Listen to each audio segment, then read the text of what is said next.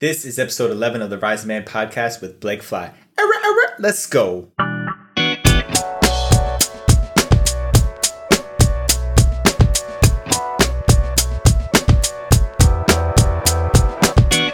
Welcome back again, everybody, to the Rise Man podcast. I am your host and the creator of the show, Jetty Azuma, and I am so glad to be here with you guys again for another amazing episode.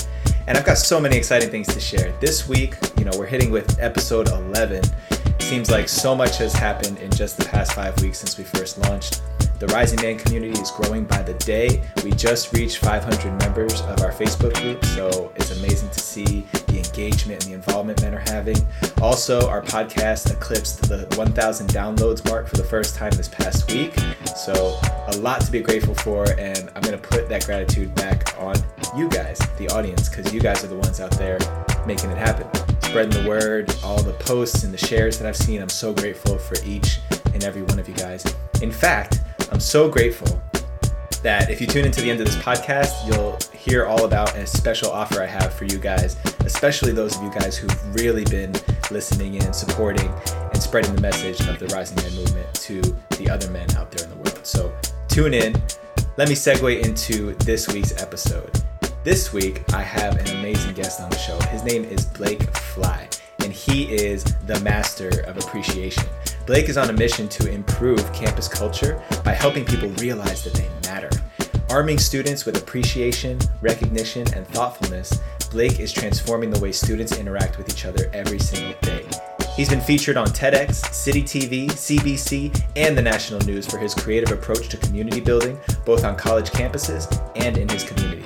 Bottom line, if you want to learn about how to use appreciation and gratitude to improve your life and the lives of those around you, Blake is your guy. We talked about so many important and critical topics relative to appreciation and gratitude this week, specifically the ups and downs of being the nice guy, how to use appreciation to build powerful relationships, and why gratitude can change the world. Let me tell you guys, Blake is using an incredible tool called gratitude and appreciation to change the world. And he's changing his own life and the lives of people around him every single day by doing it. Without further ado, I present to you guys Blake Fly.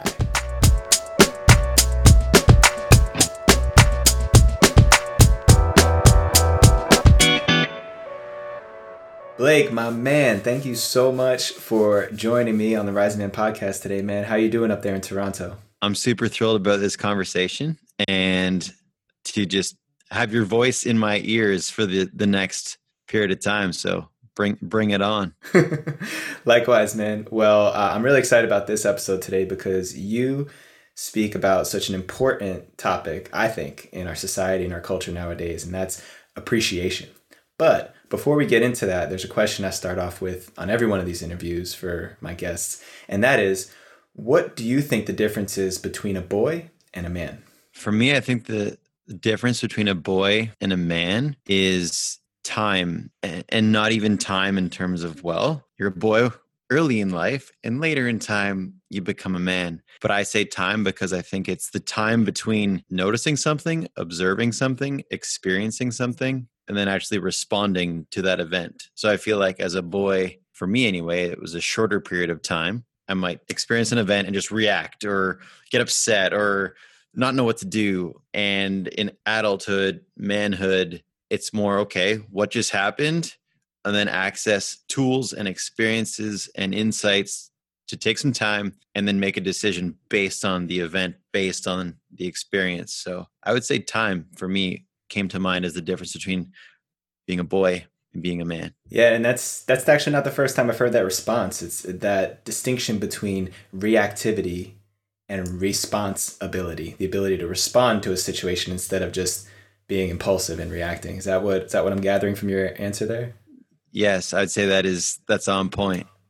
Right on, man. Cool. Well, that gives us some good context about how you hold boyhood and manhood. So tell us a little bit about your journey through your teens and as you were discovering yourself, who you are, and what gifts you had to bring into the world. When you say teens, where I go to immediately is music. I was such a music nerd all through my teen years. And I don't want to sound all braggy and boastful, saying I was a music nerd, like someone rocking some electric guitar in a band and touring and traveling and just being top of the popularity food chain in my teens. No, I mean like trumpet and jazz band and like practicing alone in my bedroom on my scales. Like trumpet was my jam, music was my thing. And I go straight to that as my memory, because for anyone listening or tuned in who might also have music in their background or the arts in their background, I found that it was fascinating to just have that instrument as my identity in my teens. Because where I grew up and in my school, people who carried around a trumpet got made fun of. Like it was not the fastest path to cool where I was from. So inherently, if I wanted to actually play that instrument and perform that music, I needed to just be ready for the fact that there would be some comments, there would be some ridicule, and that was just an element to my teenage years. And I feel like that was something that I took for granted because I didn't realize that I needed to actually be ready for the fact that not like I was going to get pummeled and beat up by people for it, but I couldn't really walk through the hallway without at least comments or jokes or some low, medium, or high level of ridicule. So to just deal with that and be okay with that, and to actually carry myself in a way that I could converse through those experiences, I think was a skill that I adopted and a gift that I now realize is useful, powerful, helpful, relevant, and one that I weave into my career and into my relationships now. But music and the arts was a big part of my teen years in terms of how I expressed myself. And being the youngest of three kids, I think was a big piece of my growing up on a personal front. I think being the youngest for me brought some dynamics, some elements, some experiences, and some approaches to the way that I grew up that I think combined with I was this artsy kid, youngest child, and those two things were big spines to my teenage years. And that's great, man. Let's open that up a little bit. So I agree with you, man. I remember some of the kids back in high school carrying around the trumpet, and it wasn't necessarily cool, at least not on the meta scale. So Right. So what was it that allowed you to persevere beyond any of the ridicule or the name calling that you got at that time? I think humor was my go-to. And I think that humor was something that I just grew up with in my household. My father has quite a sense of humor, one that can be polite, pleasant, and fun, and one that could also cross the line, cut, and offend, and get him into hot water. And even if he's listening to this, yeah, that's for you. I'm saying it. You heard that, Dad. And I think humor just played a big role, because if people make fun of someone or ridicule someone and realize that it knocks them down a few notches, it's sort of an invitation to do it more. Whereas to receive that and to catch that with some kind of humor, where you literally receive those comments or that ridicule or what might be initially kind of painful or unexpected. And then if you can actually hold it and acknowledge it and almost pass it back, but not in terms of retaliate, just pass it back in terms of, I heard that, I noticed that, I know what's going on here. Yep, I rock the trumpet. Anyway, moving on. It's not reacting, it's that responding piece. And I feel like I didn't know what I was even doing at the time, but humor was my choice of responding instead of reacting. And it's not like I was some Jim Carrey funny man, but it was just my way to diffuse it instead of let it strike and go into me. That's actually really cool, man. I didn't know that part about your story. And to me, at least, that's a very advanced maneuver. That's like kind of like an advanced Jedi maneuver. I'm thinking back as a teenager, and some of the things that you hear other people say to each other at that time are so cutting, so harsh, Yeah. so mean. To be able to not take that on personally and not let that carve out the identity you have for yourself, to me is pretty advanced. So see if there was a little bit more back there that helped you see that as the way. Because I don't think most men do, or most people do. I think what was useful and helpful for me is that I had friends, and I would say the plural of friends is an exaggeration. Like I had one key friendship in high school. His name is Andrew Mallon. I speak about him a great deal in my work when I'm working with teenagers. but he and I, we had a similar set of interests. We were kind of each other's bro and go-to, like each other's ally. And so because he and I spent a lot of time together, there was a little bit of this wingmanship that was present. And so when I hear the term wingman, sometimes people think of like, oh, wingman, like you're at a bar trying to like pick up a girl or something, or you're a fighter pilot. Well, I was doing neither of those things because I just didn't go for the fighter pilot path, and I was nervous to talk to girls.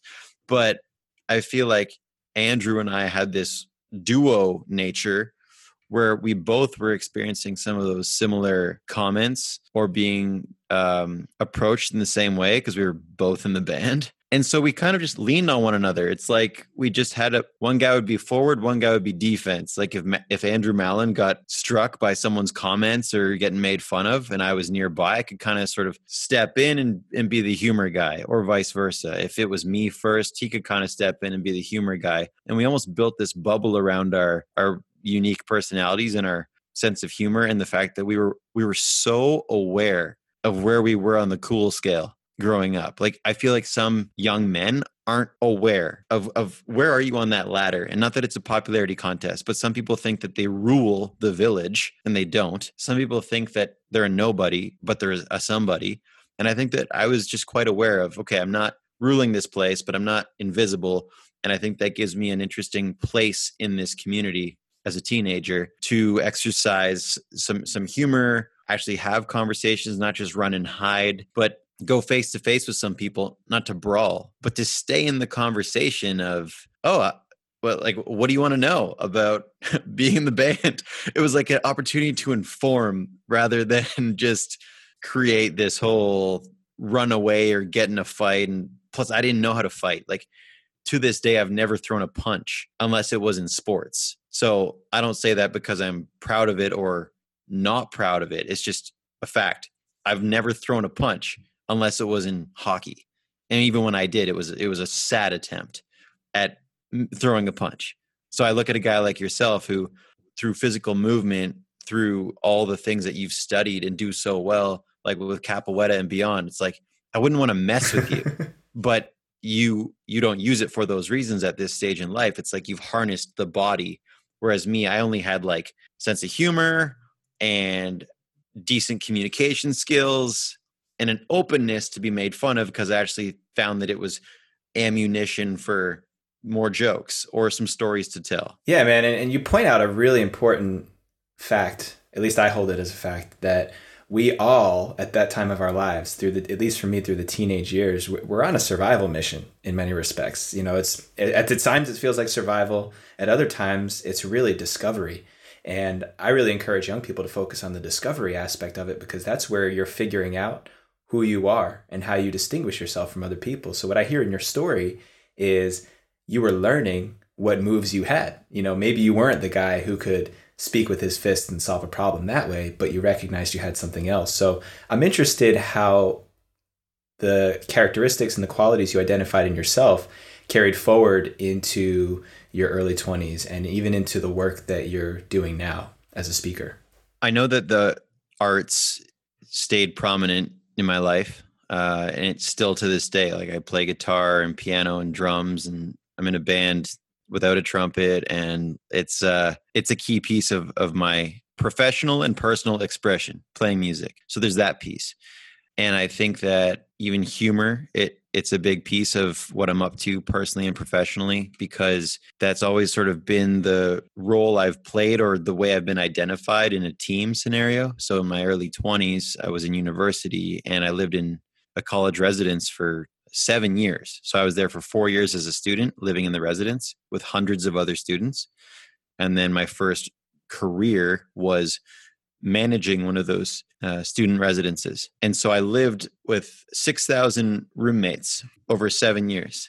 And it was just such a cool petri dish for how people behave and how are people in a community. How do people treat each other based on just proximity? Like I deal with my next door neighbor differently than I would deal with someone in a completely different building. And so my early 20s, there was the musical aspect, the humor aspect. And also, I think for me, because I wasn't like a fighter, I would say by process of elimination, I associated a lot of myself as a lover. So rightfully or wrongfully, I just really got into this nice guy identity. I'm like, all right, I'm the nice guy. Like, I really loved welcoming people to the new building. That's why I lived there every year. Like, my job was to basically live on a floor as a residence advisor and welcome people, make sure everyone's taken care of, everyone doing well. I'd break up parties. I'd shut down fights. Like, that was me. I wasn't being a police officer. It's just, okay, how does one use all the moves they have? For me, it was humor. It was being pretty laid back. And how do we take that into a situation like a party with 40 drunk guys, or a fight that just broke out, or a couple who's dating, who's having like a blowout with one another, and maybe there's like alcohol or drugs involved because it's at a party and people are 21 years old. And so I noticed myself making that a key part of my early 20s was, for lack of a better term, diffusing or softening or blending what was going on between people. Whether it was everyone's getting along, but they don't know each other. Okay, so how can I blend this so that people feel like they've got a friend at this social situation where they're all being small talk awkward? Or if it was like a bad thing, I wouldn't step in and be like, whoa, stop. But I'd be someone who would think, okay, how can we approach this in a way that's not just going to make it worse? So I guess harmony, diffusion, and just blending the people who are part of scenarios. That was a piece of my early 20s, professionally, personally, not even professionally. I was that young, but just my part-time job was, hey, are people getting along in this village? If not, deal with it. If yes, celebrate it. And that's a really important role to play in communities like that. At least I see a leadership role of making sure that everyone is listened to, heard, and taken care of. And so let me ask you this. How did the nice guy character persona, how did that work for you? In what ways did that really work for you? I'll share a story because it's coming to mind, but I dated a girl when I was 14, and I was the first girl that I really had a serious relationship with. And because we kissed, I was like, okay, well, we're going to date. I mean, it's legit. Like, this is 14-year-old marriage in my mind. And we were dating for a year and a half, and it was long distance in 14-year-old terms. Like, my parents had to drive me to go see her. It's like a half-hour drive. That's, might as well live across the globe. So we were together for a year and a half. And at the end of that time, I realized, okay, I really don't think I want to date this girl anymore. And the thought process of breaking up with her was all consuming for me. So to your nice guy question, at 15 years old, I guess I was now 16 at that time, I was putting so much into the breakup. Like, I skipped my homework. I wasn't focused on what I should have been focusing on. And I remember the day that I decided to break up with her, I needed to arrange a ride because my parents had to drive me to the breakup. So that day at school, I remember talking to a few of the girls in math class, and I didn't have like a lot of female relationships, but on that day, like, the coolest girls in the school in my math class were huddled around me. Like, this entourage of the popular girls were so invested in the care that I was putting to this breakup. Like, oh my gosh, like, you're so sweet, and the way that you're so caring for this person. Like, my boyfriend, he just like broke up with me over the phone. I mean, there was no texting back then. It's like, he just broke up with me over the phone, or he just didn't call me anymore. Like, he's such a jerk, or he broke up with me on MSN. So I noticed that these girls were paying attention to the approach in which I was going about this breakup.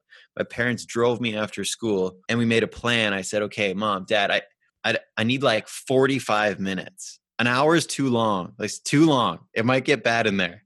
Half an hour is too short. Like, I need to ease into this. And I wrote her a letter. And my initial thought was to write her a letter of all the things that I didn't like about her. And then my mom was like, pull that letter. Like, don't use that one. So I basically just wrote a letter about the things that I appreciated about our time together. And I went there, and in 45 minutes was able to just wrap up the relationship. And I was so scared about how this was going to go, but I wanted to do this in person. I'm like, for whatever reason, felt like I had to. Maybe it's a nice guy thing. I have to do this in person. And she started crying, but then I started crying, not to act. I'm just like, oh, shoot, I'm crying. So we're both crying. And I thought, oh, this is going better than I thought. Where I broke up with her, but we're kind of in this together. And I remember having a wristwatch, but I flipped the wristwatch so that the face of the watch was on my low part of the wrist, so that in a hug, I could see the time, so that I didn't have to like awkwardly do the whole time check thing. And right at 45 minutes, I'd wrapped it up, went outside. My parents were in the car. We had the getaway ready. Boom, gone. Single man. And my parents and I debriefed it. And I just thought that was a pretty organized, tactful conclusion to a 16-year-old dating relationship. So I realize I'm going backwards now to early day teenager, but that was a foundational example of some nice guy trajectory to follow. Yeah, and I can see where some of the seeds of appreciation as a tool, as an instrument for your work, really started to take root. And so before we get into that, because that's what I'm really excited to chat about here, I wanted to ask the complement to that question: how has being the nice guy or embodying that nice guy persona, how's that not worked for you, or where has that gotten you off track before? I'd say it's not worked for me because, especially in business, when it comes to, let's say, selling, like offering a program, offering an amazing experience that I can give to others, the nice guy voice in my head assumes, well, sales or selling might make someone uncomfortable or surprise someone in a negative way or cause some tension between myself and that person on the other end of the conversation. And as a result, I have not asked many times in my career of, Jetty, would you like to experience this program? Jetty, would you like to book me to speak at your event? I often refrain from that binary yes or no opportunity. I'll just sort of have a conversation, be friendly, hint at what it is that I'm up to. And if it leads to opportunities in business, cool. But I rarely put people in a buying decision experience. And I realized later in life that that's equally a disservice, because I have things that I can do to really contribute positively to the lives of people. And if I don't ask them or invite them to say whether or not they'd like to experience it, I'm not helping anyone in the process, and I probably wouldn't even hurt them in the process. So it's just like a neutral experience that I'm clinging to because of this nice guy mentality of, I don't want to put them off. But then I also may not be able to really contribute and impact their life for the better. Yeah, I know that's a tough one for some people. I fall into that same boat where there's something about the psychology behind sales or selling to someone that seems like we're offending them or intruding upon them. It's almost like there's like some ancestral stuff around the door-to-door Yes. salesman. Yeah. I remember my parents turning away people at our door and bad-mouthing telemarketers. Right. It's like it creates this weird story inside. Yeah, of it totally leaks in. Right on, man. Cool. So then let's transition over to appreciation. You already mentioned it once here. When did you recognize that appreciation was such a valuable tool in the world? I recognized appreciation was such a valuable tool when I graduated high school. I actually thought before going to university, that was when I moved away from home, I just thought, okay, I'm going to say thanks to the key people in my life from high school. So I wrote people letters.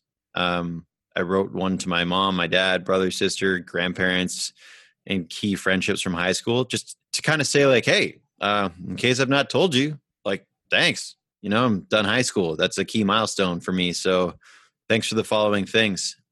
See you later. Going to university now. And I got a lot of response letters, and that wasn't my expectation. So I noticed it was powerful when I received letters back from these people, and they shared some things with me that I had never heard, that I never knew that they felt or believed about our friendship or our relationship.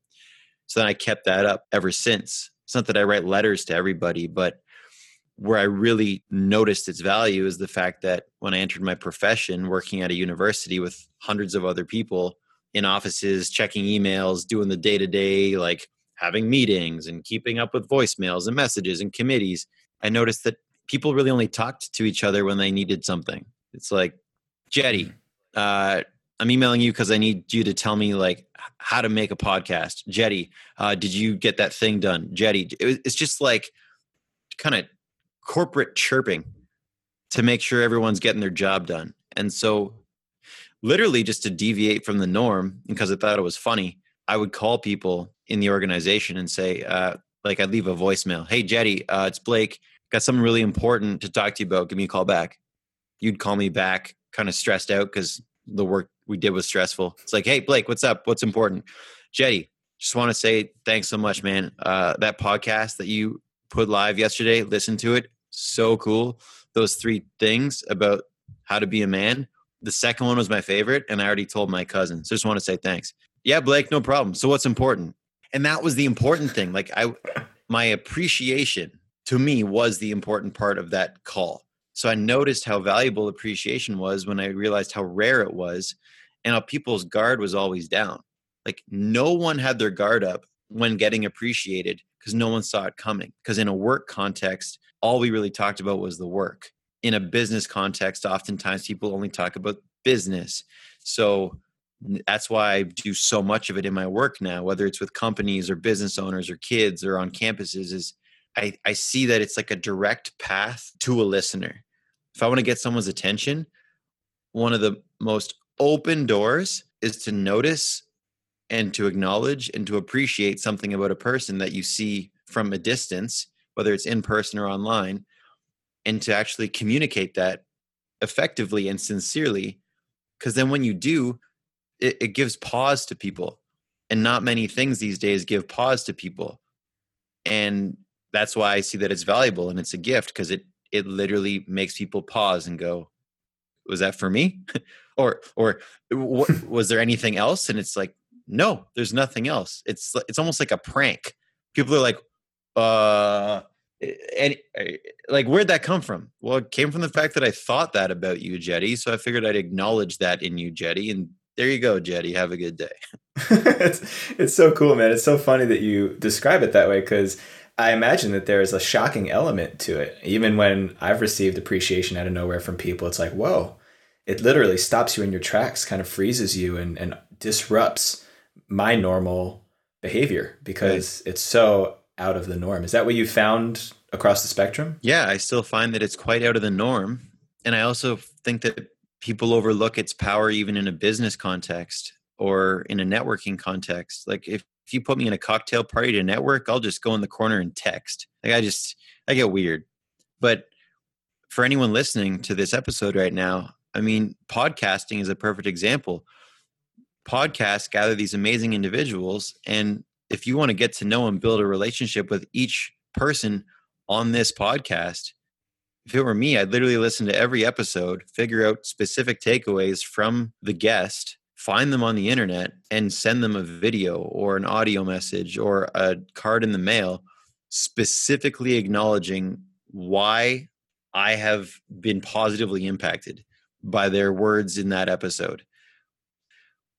And odds are high that they'll either respond to me because it's a deviation from their day-to-day communication, or if they don't respond to me, if I were to follow up in the future, I can then go back to, hey, Jetty, how's it going? My name's Blake. I sent you that card in the mail a year ago. I don't even know if you got it. All good, but just want to touch base again for A, B, and C. Like, thank you cards. I feel like it's the most powerful form of ammunition in the business planet in my eyes, but I'm biased.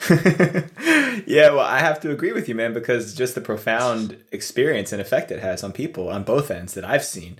And so, one of the things I want to ask you about appreciation is what do you do when you're not feeling very appreciative? Like on those days where you just feel like crap and you're just like, ugh, it's really hard to feel grateful or appreciative about something right now. How do you find your way out of that? I just finished up a 90-day accelerator program, which I thought was so weird that I even made it, but it was an appreciation accelerator for entrepreneurs. It was, okay, how can we use appreciation to grow our business? I thought it was kind of a wacky idea, but it actually worked very well. And a lot of people joined and paid for it. And I thought, this is exciting. And one of the things was exactly that you asked, Jetty, is, okay, well, if we want to actually do this work, we need to first drop into this state. Otherwise, it's kind of from the neck up, like, oh yeah, I really appreciate you. jerk. Well, no, we didn't get it right. So I basically have created this series of gratitude games. That's just what I call them. So gratitude games are essentially things that you can do for free wherever you are, sitting, standing, indoors, outdoors. And it's just a quick little game where you just stir up some gratitude or some appreciation. And so for the listeners right now, maybe you're on a jog or in a car ride or something, one gratitude game is something that I just call like scan the body. And it's essentially just wherever you are, scan your body, like head to toe, out every limb, and just answer the question of what part of your body are you grateful for, and what does it allow you to be capable of doing?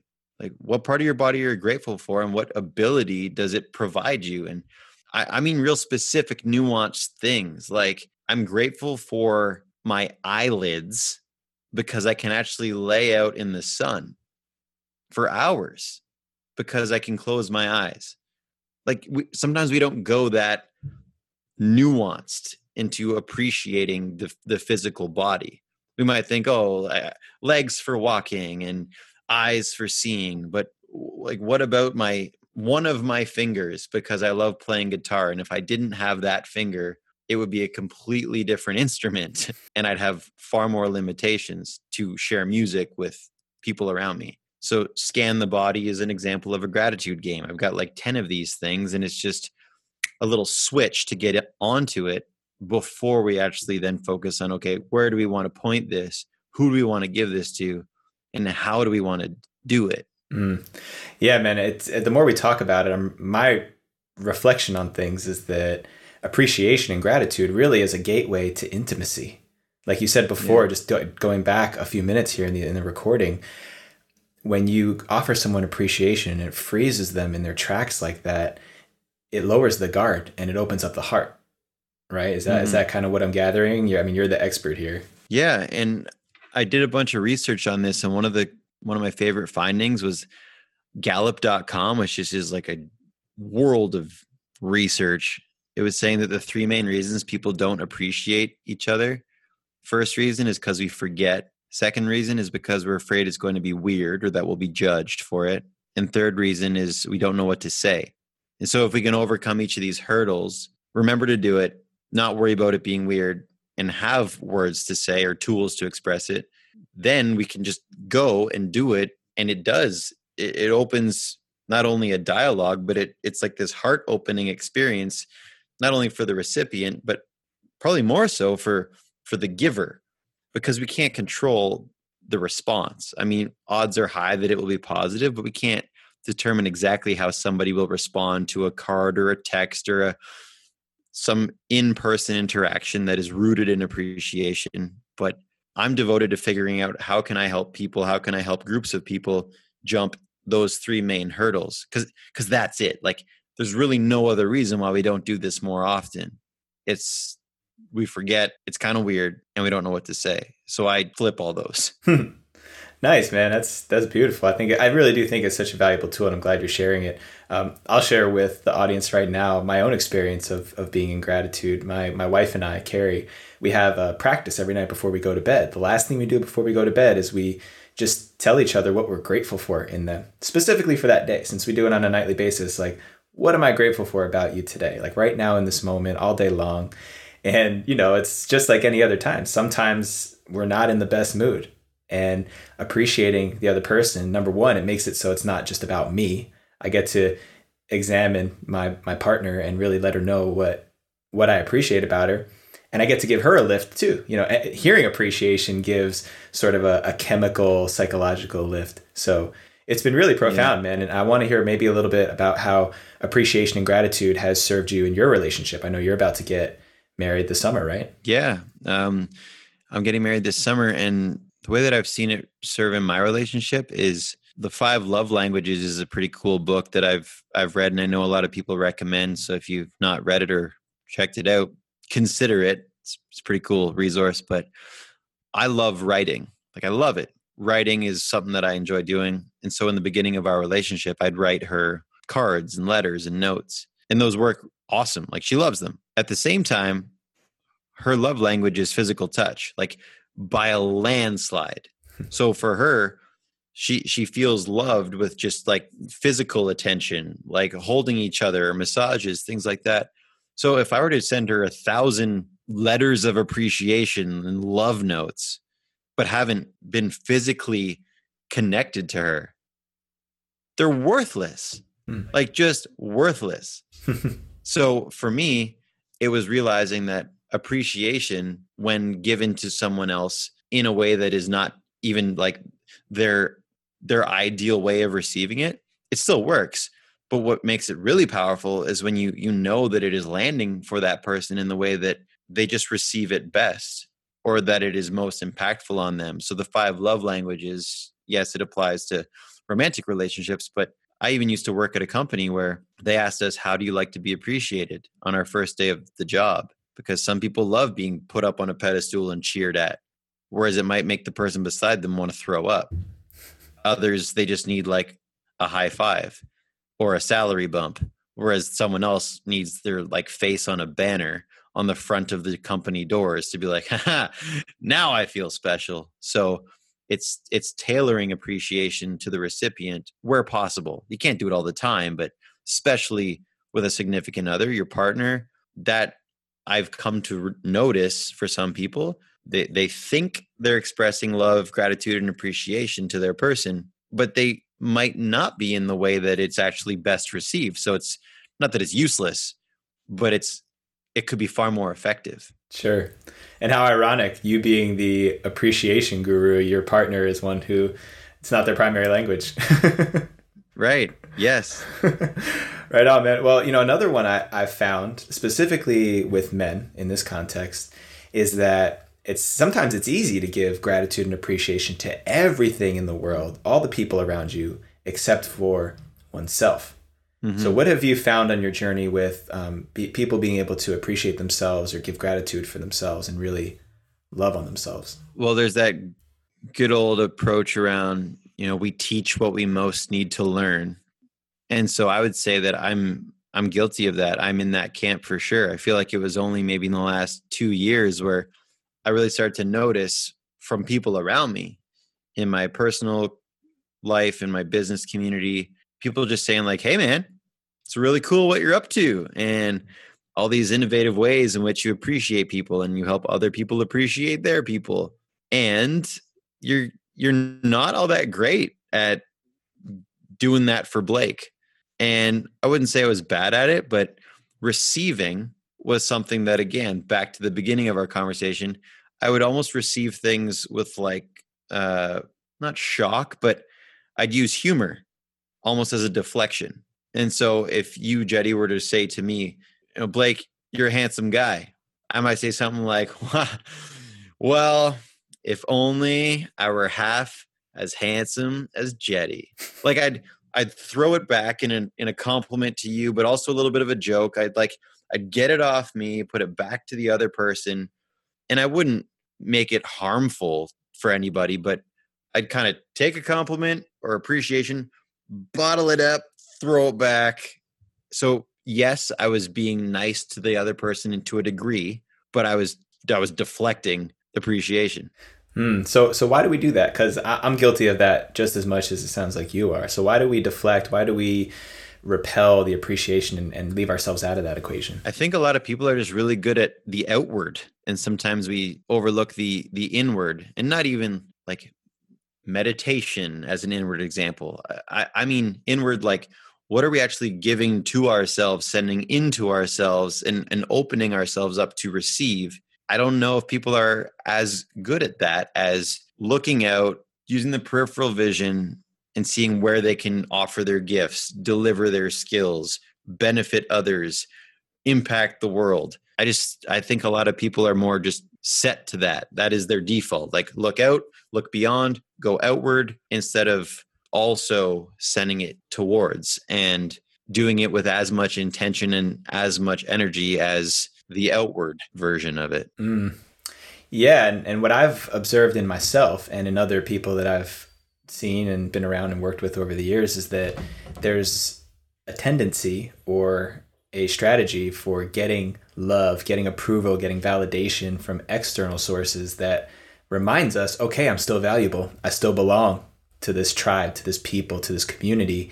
And it's a much more challenging journey to find that validation within yourself that, hey, I am good enough. Hey, I am pretty cool. Yeah, Jetty is pretty good at podcasting. Jetty's a real badass martial artist. Sometimes that route is just more difficult for people. Would you say that you share something like that? Yeah. I mean, I love gratitude journaling. I think it's a great practice for me. And about a year ago, I shifted it from not just listing things I was grateful for in the morning, but I made one page, what am I grateful for? And then I made one page just compliments to Blake. And I would just write like 20 compliments every morning to myself. And I don't know how much it went in and how well I received it, because it's me in a journal, and it's silent. Though I did notice that over time it did play a role in, if I would then hear those things out loud from others, I was used to it. I wasn't as caught off guard by it or as prone to deflect it or make a joke of it. So that was something that I did as a practice that I've now seen some benefits. And even so much as I joined a mastermind a year ago for my business to just really level up on this appreciation vehicle as a way to serve a lot of people. And what they said that I needed the most, because, you go to a mastermind, it's like, hey, here's what I love to learn and be supported in. What it turned into was the 8 people in the mastermind.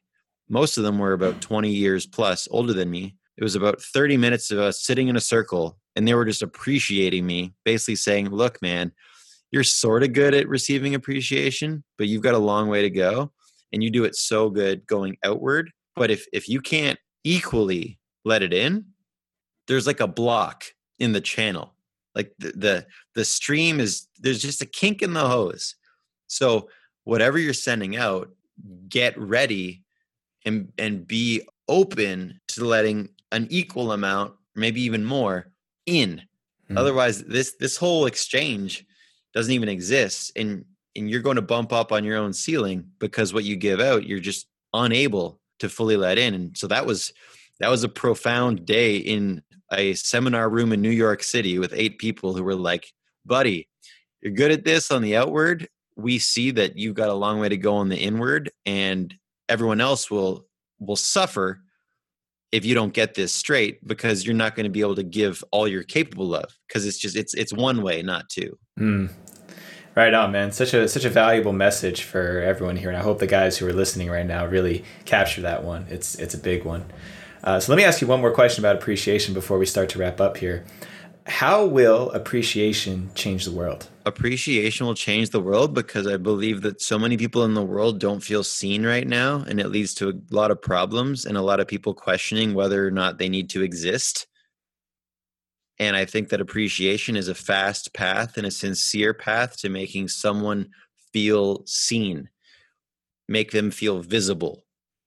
So I think that is how appreciation will change the world, because a lot of people feel invisible or feel like they're going unseen and are reaching for straws at trying to be existent and validated in some way, whether it be a picture on social media or joining some group or gang or club or something. Whereas the moment someone says, I appreciate you and here's why, that is a loud message of how I've been noticed and how I have played a role in the world. And it might have just come in the form of a text message or a Post-it note or like an audio on social media saying, hey, we crossed paths 3 years ago. In case I never told you, I really appreciated what you did back then. So wherever you are in the world, hope you're having a great day. That might level someone and shift their whole paradigm on feeling invisible. And now suddenly they know that they aren't. And in fact, they are having a major impact on other human beings. So beautiful, man. I really am your number one fan on this mission, on this journey to bring appreciation into everyone's lives. Because frankly, man, to be fully transparent, you've leveled me a couple times with some appreciation out of nowhere. I love it. You're like a appreciation ninja is what I would call it. It's just such a great and valuable tool, man. I'm glad that you carry that medicine in the world. Thank you. You got it, man. So the way I like to wrap up every interview is to ask a few rapid fire questions. So as brief and succinct as you can answer, let's go through a few of these. The first one is, what is one thing that you've learned up till now that you wish you knew back when you were 18 years old? These 7 words. Hey, I just wanted to say thanks. Those 7 words are a gateway to letting someone know that you appreciate them, because the moment that they ask why, you just fill in the blank. Awesome. And what do you think it means to be a man in the world today? What I think it means to be a man in the world today is not comparing yourself to other men in the same generation or generations that have gone before. So to just really be one with yourself and your manhood, and to not look around for the manly validation as to how to show up, which I think is extremely difficult for a lot of people, myself included. Mm. Right on, man. Such great wisdom. I totally endorse and support that answer right there. And last but not least, tell everybody a little bit about what you're creating in the world. How can people follow you, find you, work with you? Give us the info. In terms of what I'm creating in the world, I don't touch something creatively unless it helps other people appreciate themselves or others. And not because I'm the guru on it, but because I'm pretty freaking awesome at it. And I'm also learning it myself in the process. So the way to find more about what that is and who I am and ways to connect, my website, one of the main ones is blakefly.com. So blakefly.com gives a little bit of a portal into my world of work. And then in terms of social media, on Instagram and on Twitter, I'm Blake Fly. And on Facebook, I'm Blake Flyshacker, which is an incredibly long name. But I'm going to drop it real quick. Last name Flyshacker, F as in Frank. FLEISCHACKER. I'm friends with Jetty. So, just find Jetty doing kick-ass martial arts moves and then go to the mutual friends. I'll be in there. And I love to just say hello. So, and I also love saying hello in a way that's not just written, whether it be video or audio, just to mix it up and make people feel seen. So that's where you can find me, on the web. Right on, Blake, man. I love how you snuck in a little appreciation and acknowledgement to me there, and that you literally just live and breathe this stuff. And I'll finish by acknowledging you, man. I have yet to encounter someone who embodies their message and their gift as much as you do. And it's really inspiring to see that. I hope that everyone who listened to this episode really got that from your story and all the beautiful pearls of wisdom that you shared here. And we'll keep tracking your journey, man. And next time you've got a big launch, a big opportunity, we'll have to bring you back on here for round 2. Wonderful. Well, I'm fully receiving that, Jetty. And this was a meaningful way to spend time in more ways than you'll ever know. But I'll do my best to communicate them to you over the next few decades. So thank you. Right on, brother. Thanks a lot. Take care, man. See you later. Man, oh man, so much to be grateful for. Our fingers, our toes, our eyelids. Blake really rocked my world in this episode, as he does in so many of our other conversations that we've had offline, to really recognize the deep and profound power of appreciation. Because without being seen, felt, and heard by other people in this world, we don't really feel like we actually belong. And taking appreciation and gratitude to the next level, even just one layer deeper than we usually do, can have such a profound impact on someone's life and in someone's experience. I'm really interested to hear what everybody's taken away from this episode, because I know I took so much away. So make sure you guys hit us up with your questions, your comments, your reactions to this week's episode. Check out the show notes for links and resources by going to therisingmanpodcast.com. While you're there, make sure you subscribe to the mailing list, which is going to be getting up this week, so that you get all the updates on the latest episodes, content, opportunities to engage with our growing community. And for those of you guys who listened to the beginning, I said there would be a special opportunity for my devoted audience. So this week, what I want you guys to do is I want you to leave a review of the episode of the podcast and screenshot it. Send it to me at therisingmanpodcast@gmail.com, and you will get a private invitation from me for a chat this week. It's so important that these reviews and these testimonials get out there, because it's what enrolls other men to actually listen to the podcast. So think of it as your way to contribute to this Rising Man movement. Also, you can join the Rising Man Facebook community if you haven't already. Go to facebook.com/groups/therisingman. This is where the conversations are really getting deep. We have a lot of men, like I said in the beginning, over 500 men now who are sharing their experiences, reflecting on the episodes, and sharing other opportunities to deepen into this conversation of what is it to be a man. So if you haven't already, make sure you join the Facebook group. If you have, make sure you invite 5 of your best friends to join the group as well. And also reach out to us on Instagram at The Rising Man Pod for the official podcast Instagram. And you can also check me out at Jetty Azuma on Instagram. Last but not least, shout out to my man Sean Offenbach over at Less Than 3 Records. That's at Less Than the number 3 Records. Everybody, I want you guys to make sure you give him some love this week. He just relocated his studio, chopped it all up, and put it back together again so that we could keep pumping out awesome episodes and excellent material for you guys. So much love, Sean. Hope the transition's going well, brother. Thank you for everything that you do. And for the rest of us, until next time, rise up and claim your destiny.